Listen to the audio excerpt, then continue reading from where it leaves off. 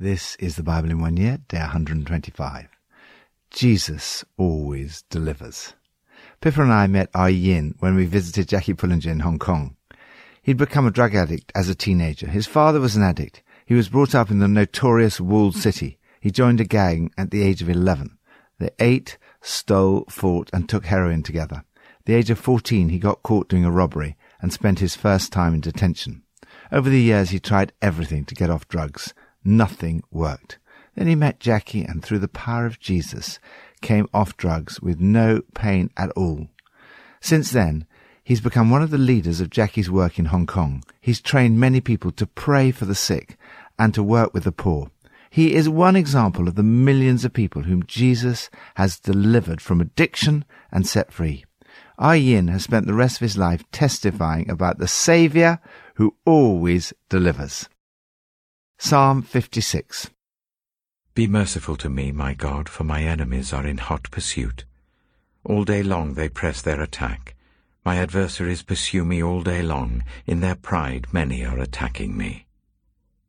When I am afraid, I put my trust in you. In God, whose word I praise, in God I trust, and am not afraid. What can mere mortals do to me? All day long they twist my words. All their schemes are for my ruin. They conspire, they lurk, they watch my steps, hoping to take my life. Because of their wickedness, do not let them escape. In your anger, God, bring the nations down. Record my misery. List my tears on your scroll. Are they not in your record? Then my enemies will turn back when I call for help. By this I will know that God is for me. In God, whose word I praise, in the Lord, whose word I praise, in God I trust and am not afraid. What can man do to me? I am under vows to you, my God. I will present my thank offerings to you. For you have delivered me from death and my feet from stumbling, that I may walk before God in the light of life. Trust God to deliver you. I found that sometimes fear can be overwhelming. David feared for his life. He discovered that the answer to fear is trust in God. David had been captured by the Philistines in Gath. It must have been a terrible experience. He was kicked around, stomped on every day, and beaten up. Yet, in the midst of it all, he trusted in God. When I get really afraid, I come to you in trust. I'm proud to praise God. Fearless now, I trust in God. There are times in life when we come under attack. It could be a spiritual attack or attack from other people at work, from neighbours or further afield. Whatever the cause of the fear, like David, put your trust in God. In God I have put my trust and confident reliance. I will not be afraid. This psalm ends on a note of triumph and deliverance. You have delivered me. David thanks God for setting him free. God, you did everything you promised, and I'm thanking you from all my heart. You pulled me from the brink of death, my feet from the cliff edge of doom. Now I stroll at leisure with God in the sunlit fields of life. Lord, thank you for the many times in my life when I have been afraid and have called on you for help, and you have delivered me. Today I call on you for help and trust in you to deliver me. New Testament, John 4. Just then his disciples returned and were surprised to find him talking with a woman. But no one asked, "What do you want?" or "Why are you talking with her?" Then, leaving her water jar, the woman went back to the town and said to the people, "Come, see a man who told me everything I've ever done. Could this be the Messiah?" They came out of the town and made their way towards him. Meanwhile his disciples urged him, "Rabbi, eat something." But he said to them, "I have food to eat that you know nothing about." Then his disciples said to each other, "Could someone have brought him food?" "My food," said Jesus, "is to do the will of him who sent me and to finish his work. Don't you have a saying, 'It's still 4 months until harvest'? I tell you, open your eyes and look at the fields. They are ripe for harvest. Even now, the one who reaps draws a wage and harvests a crop for eternal life, so that the sower and the reaper may be glad together. Thus the saying, 'One sows and another reaps,' is true. I sent you to reap what you have not worked for. Others have done the hard work, and you have reaped the benefits of their labor."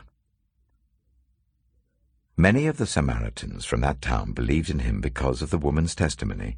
"He told me everything I've ever done." So when the Samaritans came to him, they urged him to stay with them, and he stayed 2 days. And because of his words, many more became believers. They said to the woman, "We no longer believe just because of what you said. Now we've heard for ourselves, and we know that this man really is the Saviour of the world."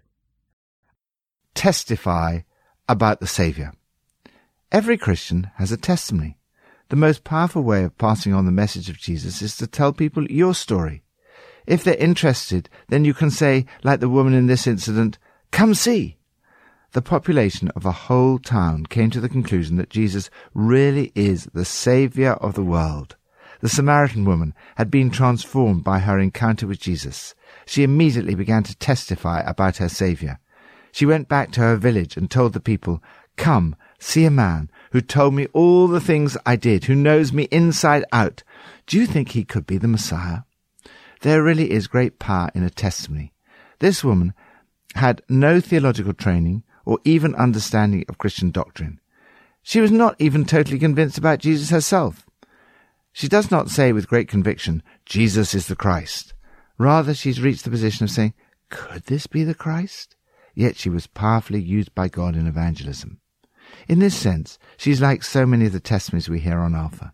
People are not sure themselves of what they have discovered, but they speak powerfully at the end of Alpha when they give their testimonies and often bring their friends to the next course. All they know is that Jesus has revealed himself in some way to them. They've experienced some kind of deliverance from the empty way of life. They've discovered a new well of water welling up to eternal life. They say to their friends, "Come see." Many of the Samaritans from the town believed in him because of the woman's testimony. Jesus had changed her life. The waters of life were pouring out of her as Jesus had promised. The people were amazed and astonished by her transformation. They came and saw, and because of Jesus' words, many more became believers. They said to the woman, "We no longer believe just because of what you said. Now we've heard for ourselves, and we know that this man really is the Saviour of the world."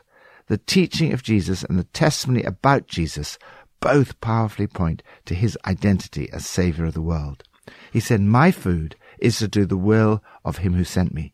Jesus shows by the example of his ministry that our spiritual hunger, a life of emptiness and lack of purpose, can only be satisfied by doing God's will.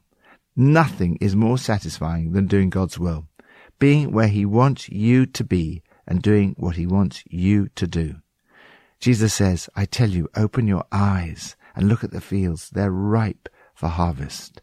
This was fulfilled by the coming of Jesus. The disciples can see that the time is right because people everywhere need to know this message about Jesus. Jesus said, "I sent you to reap what you have not worked for. Others have done the hard work, and you have reaped the benefits of their labor."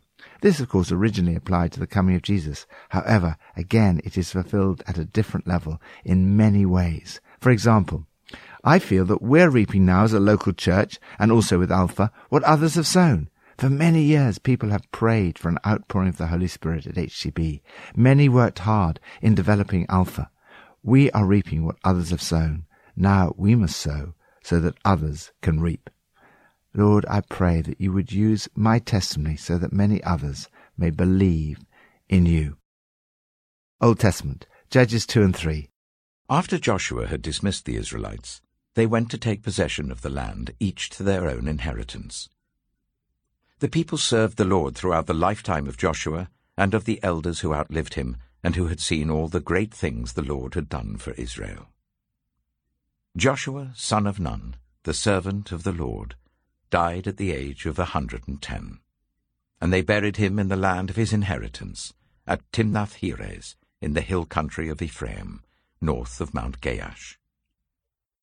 After that whole generation had been gathered to their ancestors, another generation grew up, who knew neither the Lord nor what he had done for Israel. Then the Israelites did evil in the eyes of the Lord, and served the Baals. They forsook the Lord, the God of their ancestors, who had brought them up out of Egypt. They followed and worshipped various gods of the peoples around them. They aroused the Lord's anger, because they forsook him and served Baal and the Ashtoreths. In his anger against Israel, the Lord gave them into the hands of raiders who plundered them. He sold them into the hands of their enemies all around, whom they were no longer able to resist. Whenever Israel went out to fight, the hand of the Lord was against them to defeat them, just as he had sworn to them. They were in great distress. Then the Lord raised up judges, who saved them out of the hands of these raiders. Yet they would not listen to their judges, but prostituted themselves to other gods and worshipped them. They quickly turned from the ways of their ancestors, who had been obedient to the Lord's commands. Whenever the Lord raised up a judge for them, he was with the judge and saved them out of the hands of their enemies, as long as the judge lived. For the Lord relented because of their groaning under those who oppressed and afflicted them. But when the judge died, the people returned to ways even more corrupt than those of their ancestors, following other gods and serving and worshipping them. They refused to give up their evil practices and stubborn ways. Therefore the Lord was very angry with Israel, and said, "Because this nation has violated the covenant I ordained for their ancestors and has not listened to me, I will no longer drive out before them any of the nations Joshua left when he died. I will use them to test Israel, and see whether they will keep the way of the Lord and walk in it as their ancestors did." The Lord had allowed those nations to remain. He did not drive them out at once by giving them into the hands of Joshua. Judges chapter 3. These are the nations the Lord left to test all those Israelites who had not experienced any of the wars in Canaan. He did this only to teach warfare to the descendants of the Israelites who had not had previous battle experience. The 5 rulers of the Philistines, all the Canaanites, the Sidonians, and the Hivites living in the Lebanon mountains from Mount Baal-Hermon to Lebo-Hamath. They were left to test the Israelites, to see whether they would obey the Lord's commands which he had given their ancestors through Moses. The Israelites lived among the Canaanites, Hittites, Amorites, Perizzites, Hivites, and Jebusites. They took their daughters in marriage and gave their own daughters to their sons, and served their gods. The Israelites did evil in the eyes of the Lord.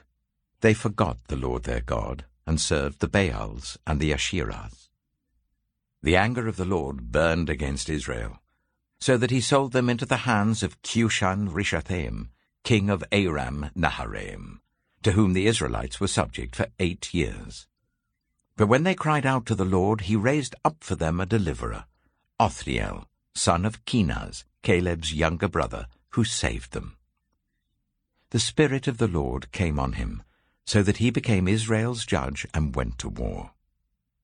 The Lord gave Cushan-Rishathaim, king of Aram, into the hands of Othniel, who overpowered him. So the land had peace for 40 years, until Othniel, son of Kenaz, died.